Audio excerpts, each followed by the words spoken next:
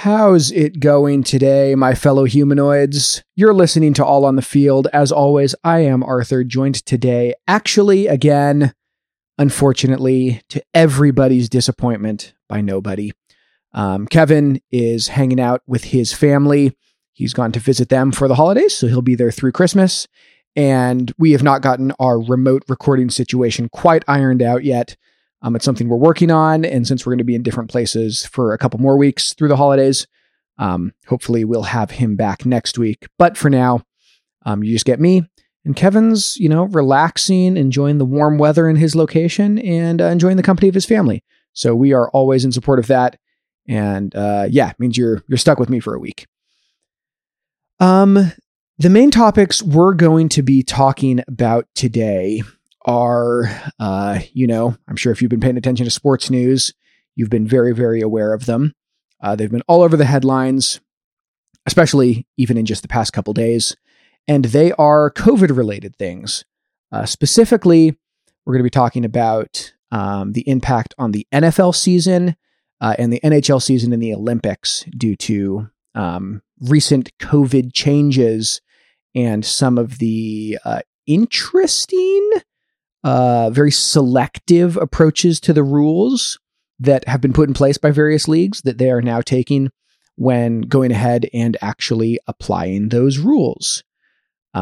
So maybe a little backstory for those of you who haven't been paying attention to the news over the past few days.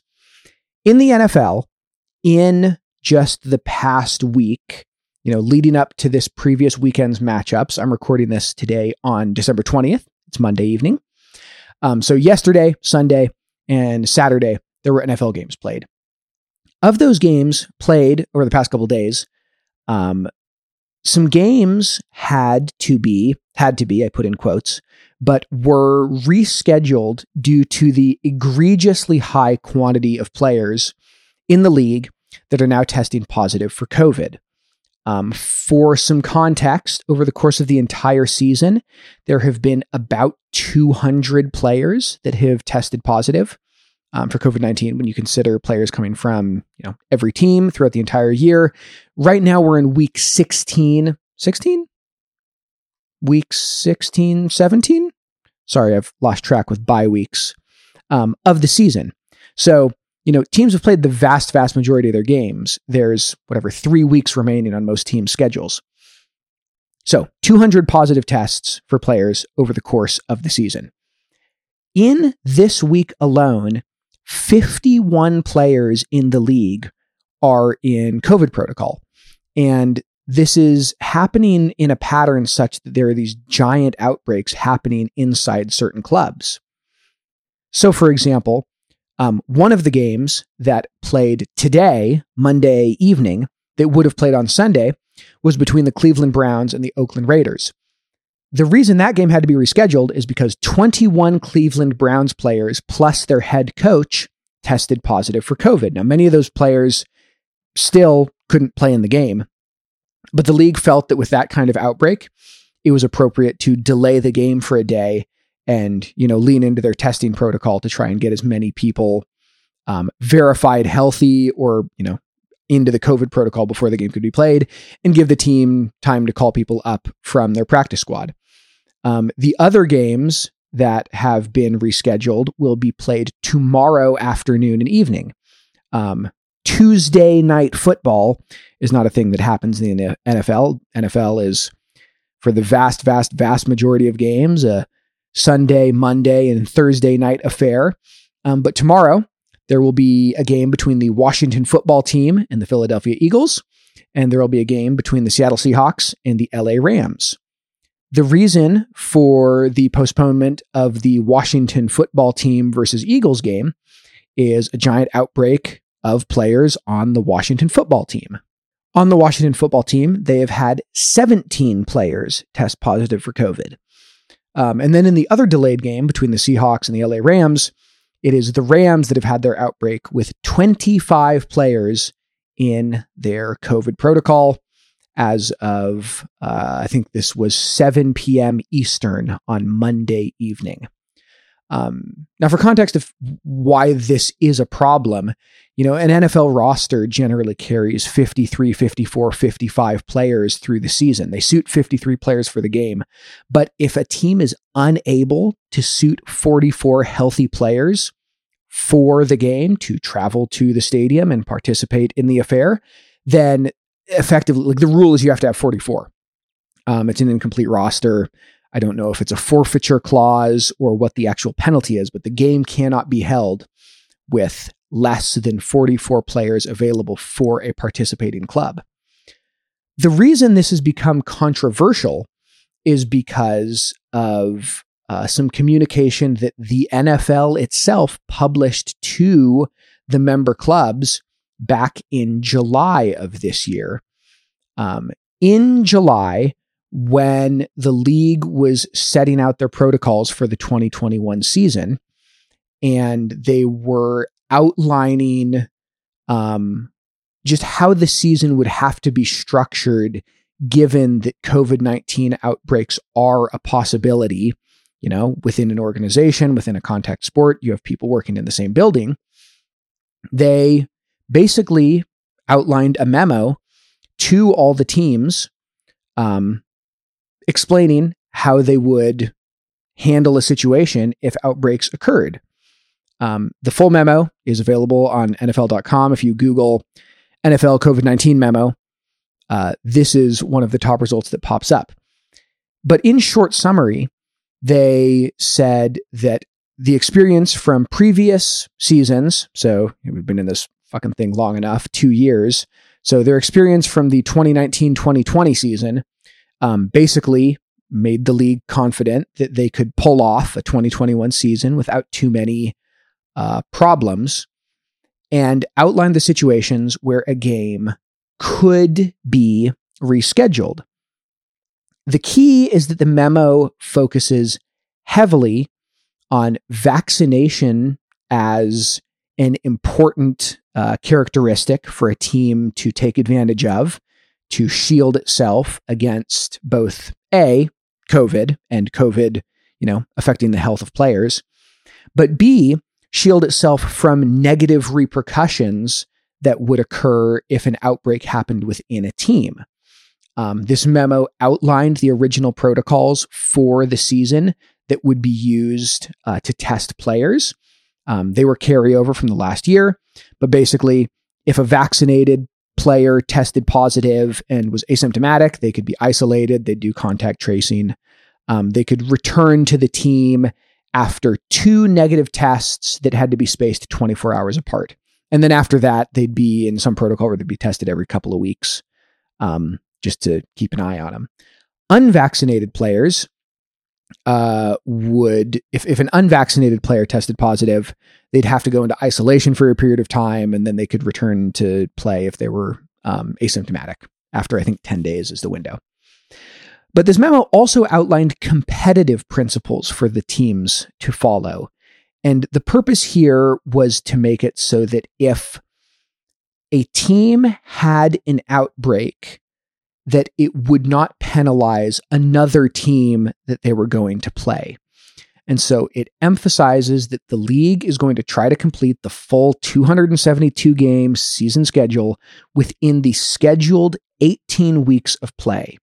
It emphasizes that they do not anticipate delaying the season and adding a 19th week to accommodate games that couldn't be scheduled. So the NFL season this year, under the new collective bargaining agreement, 17 games are played. Every team gets a bye week. So those 17 games are played within an 18-week window. They did not anticipate adding a 19th week to accommodate any problems from COVID and games rescheduling. It has a bullet point emphasizing that every team is obligated under the Constitution and bylaws of the league to have its team ready to play at the scheduled time and place. A failure to do so is deemed conduct detrimental, and there is no right to postpone a game. Postponements will only occur if required by government authorities, medical experts, or, this is the important part, at the commissioner's discretion. So they gave themselves a bit of a loophole that if Roger Goodell thought it appropriate to postpone something, they could. The reason this is important is that the postponements that happened this week are definitely detrimental to the teams that did not have the COVID outbreaks that caused the postponements. Cleveland had an outbreak in their team, 21 players plus their head coach testing positive or whatever, going into the COVID protocol. And that is disadvantageous for the Oakland Raiders, who are going to play them, who were prepared to travel to play them on Sunday, who maybe had friends and family or fans or any other people who were going to go to a Sunday football game and were unable to. Similarly, for the Washington football team and Philadelphia Eagles game, and to me personally, bothersome, definitely homer here, to the Seahawks. The Seahawks were going to play the Rams. The Rams had, 25 players in COVID protocols? At the time when the game was announced to be postponed, the Seahawks had 2. They had 2 players. They had Tyler Lockett and DJ Dallas. It was Alex Collins, a running back, who both were in the COVID testing protocol. The league decided to suspend the game. And since the league has decided to suspend that game and hold it on Tuesday night instead of Sunday afternoon, more Seahawks players have tested positive and entered the protocol. And many of the LA Rams players that were in the protocol have hit their required negative tests and are back to action. And so there's a lot of frustration brewing that this is giving a competitive advantage to the Rams. The more that's me being a Seahawks fan and being irritated at the situation. So, you'll forgive me for that sin of caring too much about my team. But on a broader scale, the problem here is that when the league laid out the guidelines that would allow them to postpone a game, it's clear that they never anticipated the possibility of an outbreak, or maybe never anticipated is strong, but they didn't think it was probable that an outbreak would occur amongst unvaccinated players. So many of the bullet points in this memo specifically highlight that if an outbreak happens among unvaccinated, using their word as non-vaccinated players or staff, then the burden of the cancellation falls on the shoulders of the team experiencing the COVID infection. And they're basically saying that if you do not have your team vaccinated and your club culture has not been strong enough to encourage your players to, trust the expertise of the club medical professionals in this area, when players trust team doctors in every other area of their lives. If you can't convince your players to use their brains and get vaccinated, then you're going to be penalized if something has to be rescheduled and it comes back, and that's going to come back and bite you.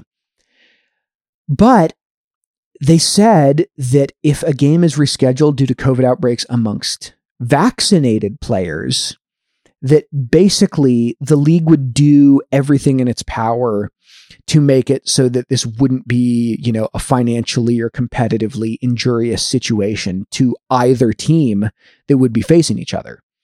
And so it does tend to highlight this idea that, the NFL really considers the consequences of this to really only be consequences levied against unvaccinated individuals.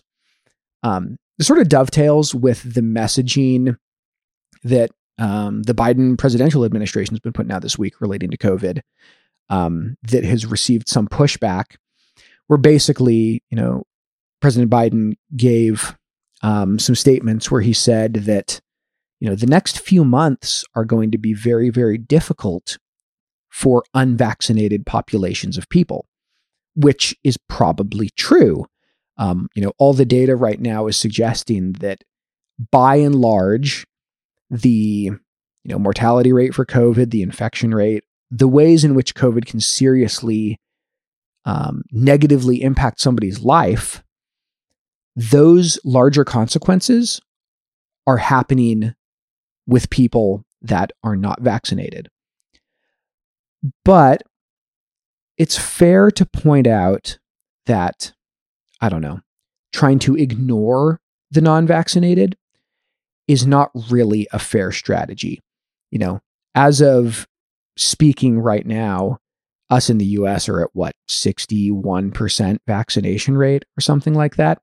It's kind of a embarrassingly low number.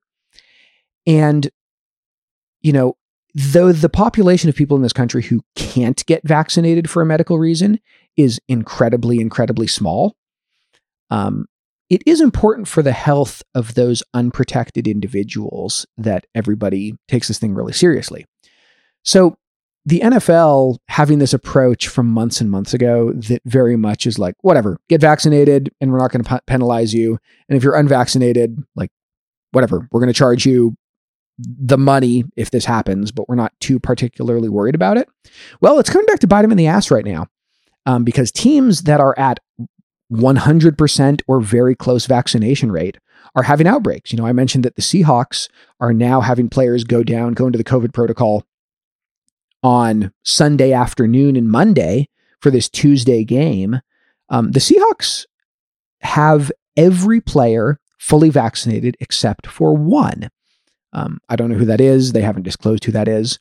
But, you know, at a club that has 55 players plus a dozen guys on the practice squad, you know, 67 dudes and 66 of them are vaccinated. That's pretty darn good. But in a single week, to have 8 of those guys go into the COVID protocol over like a 3 or 4 day window, it's indicative of the fact that this continues to be everybody's problem. And so this mindset that these sports leagues, and I think a lot of individual people have, of letting our guard down, I got my vaccine, I did my part, return to life as normal. If sports leagues and normal humans, you, me, let our guard down and act dumb over especially the holidays, and people are traveling and people are crowding indoors more than spending time outside as it gets cold, yeah, we're going to get hosed by this thing. So maybe take a bit of wisdom from the situation. If teams that have hundreds of millions of dollars of financial incentive, billions and billions of dollars around the league, financial incentive to keep this thing on track in a culture where money is everything. If these organizations can't keep their players healthy, I don't think there's anything to suggest that it's going to be any easier for anybody else, right? So, you know, be safe, take care of your families over the holidays. And yeah, you know, hopefully from the perspective of being able to enjoy fun things, the NFL can get everybody healthy and maybe enact some new protocols that will keep things safe, but we will see. So on a similar note of fun things that are being postponed, paused, canceled, take your pick of words, the NHL. The NHL has, a few hours ago today, announced that they will be putting a pause on the season Wednesday and just pressing pause, holding, and resuming after Christmas, after the Christmas break. So I believe that they will shut down on the 22nd, and they will not resume play until the 26th. This is, again, another league that is having massive, massive COVID problems. As of tonight, Monday night, so if you're listening to this on Tuesday or later week, this is Monday the 20th, more than 15% of the league's players are in COVID protocol. Now, that doesn't mean that all of those players have tested positive. They've either tested positive or were close contacts or had another reason they had to enter the protocol. But that's that's insane. 15% of the league's players. The NHL has closed the border to, the NHL has teams in Canada and the United States. Prior to this, in the past few days, they have not been holding international games. So teams from the US have not been traveling to Canada. Teams from Canada have not been traveling to the United States. And yeah, they're putting the kibosh on this for the next few days to regroup, figure out what's up. and then resume on the 27th, hopefully. Now, hockey is a unique situation. With football, the players are outside in a fully open air environment, and that's great. With hockey, there's a weird situation, and I don't believe there's been a scientific study to demonstrate this, but the, epidemiological expert opinion is that an ice skating rink provides an environment where, even though you have the illusion of an open air space because you have a giant vaulted ceiling in a stadium or whatever, in an arena, the air at ice level is very cold and the air above that is warm. Because if you have 20,000 people in an arena and you're just trying to refrigerate the surface of the ice to keep it cold, unlike going outside in the real world where the temperature gets colder as you go up in elevation, you get like an inversion in the hockey rink.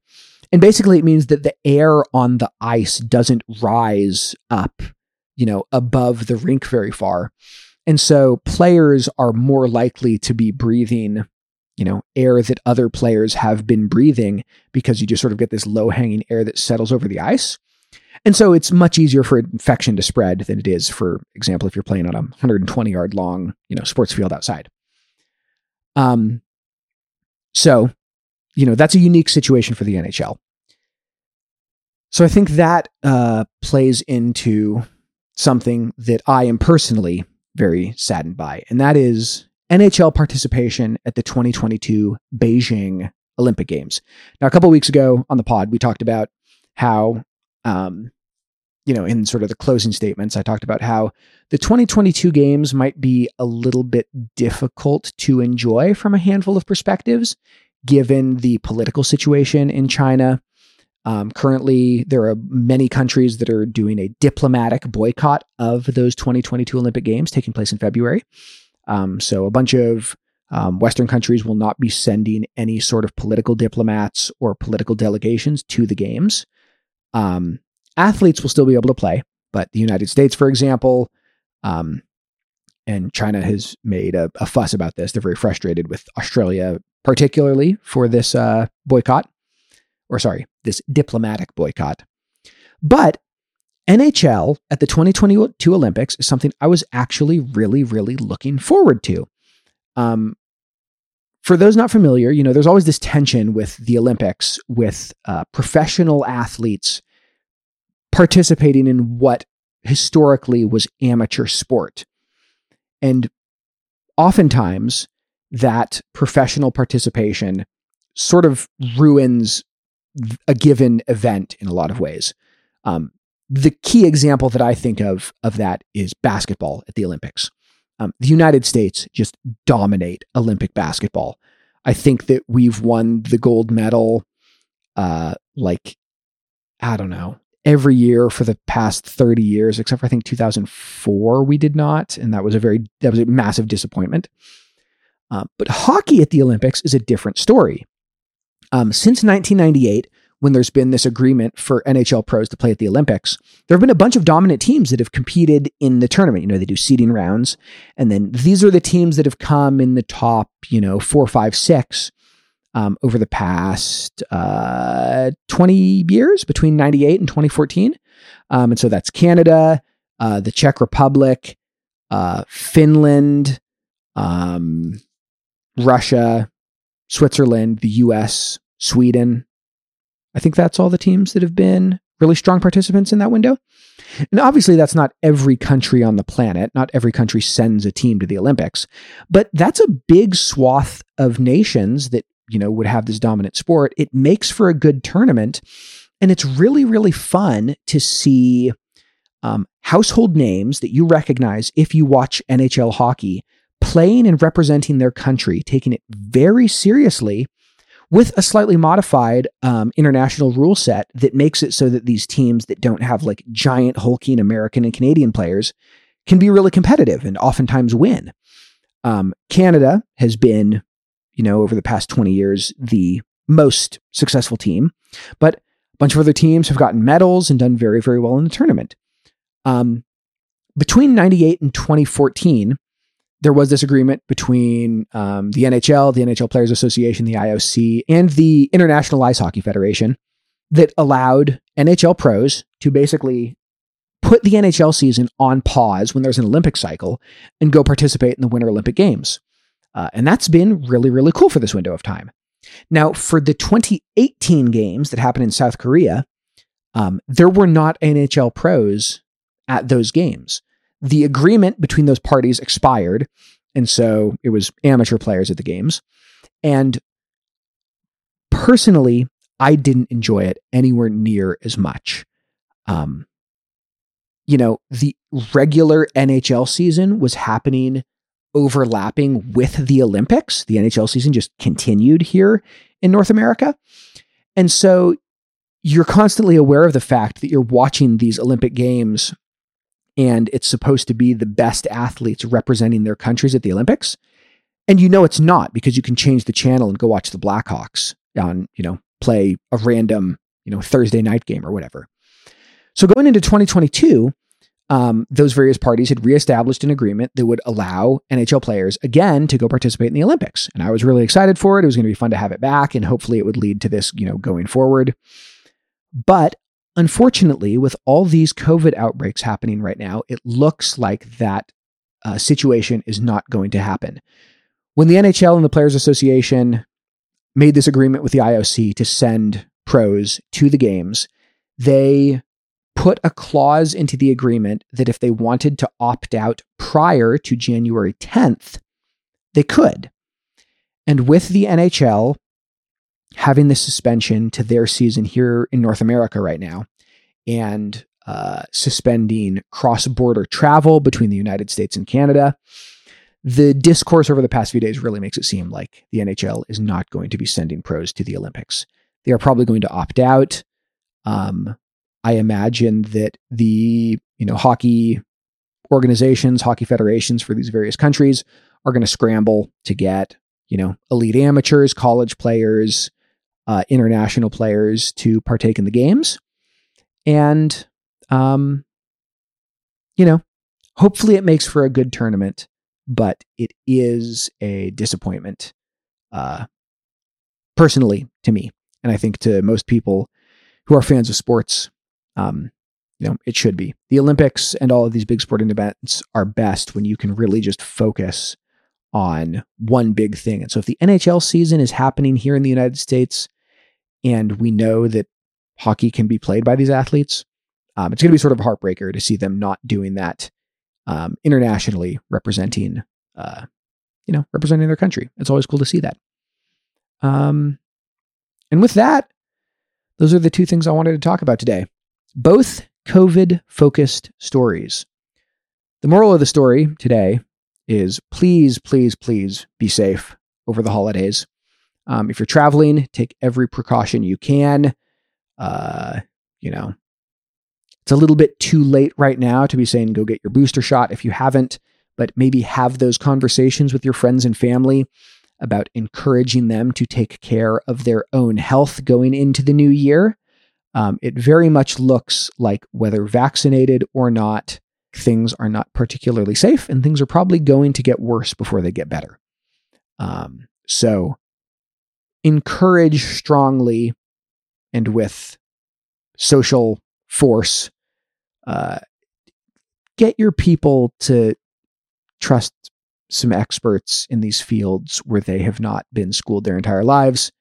If you got Aunt June, who's always posting shit to Facebook, and she gets a little bit rowdy at the table and starts popping off, be a grown-up. Tell Aunt June to lovingly be quiet and listen to somebody who knows better. Hopefully we will have Kevin back for next week's episode. We will figure out our remote recording situation. You can follow the podcast on various social media, Twitter, Instagram, TikTok, at AOTF Pod. You can follow me on Twitter at King Arthur HS. You can follow Kevin, despite the fact that he's not here, on Twitter at K2_Rocky. And share the podcast with your friends and your foes and whoever. If you feel so inclined, Spotify has just opened podcast reviews. So if you'd like to leave us a review on Spotify, that would be wonderfully, wonderfully appreciated. And have a Merry Christmas and a Happy Kwanzaa if you celebrate either of those holidays. And we will talk to you shortly thereafter. So stay safe out there, guys. Have fun. Peace.